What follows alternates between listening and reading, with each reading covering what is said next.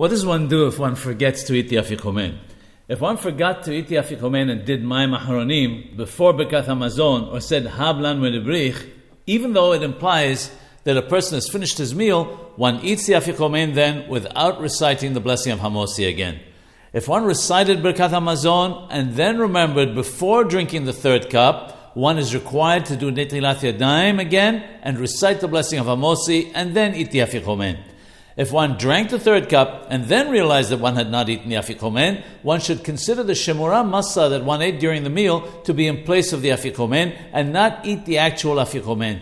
The requirements for this are that one must have eaten at least a kazayat, 1 ounce of the masa during the meal, and that the masa must have been shemura. If both of these conditions are not met, one must do netilat yadayim again, say the blessing of Hamosi, and then eat the Afiqomen. One must then recite Birkat HaMazon again and drink another cup of wine. This applies even if one has already completed the Hallel.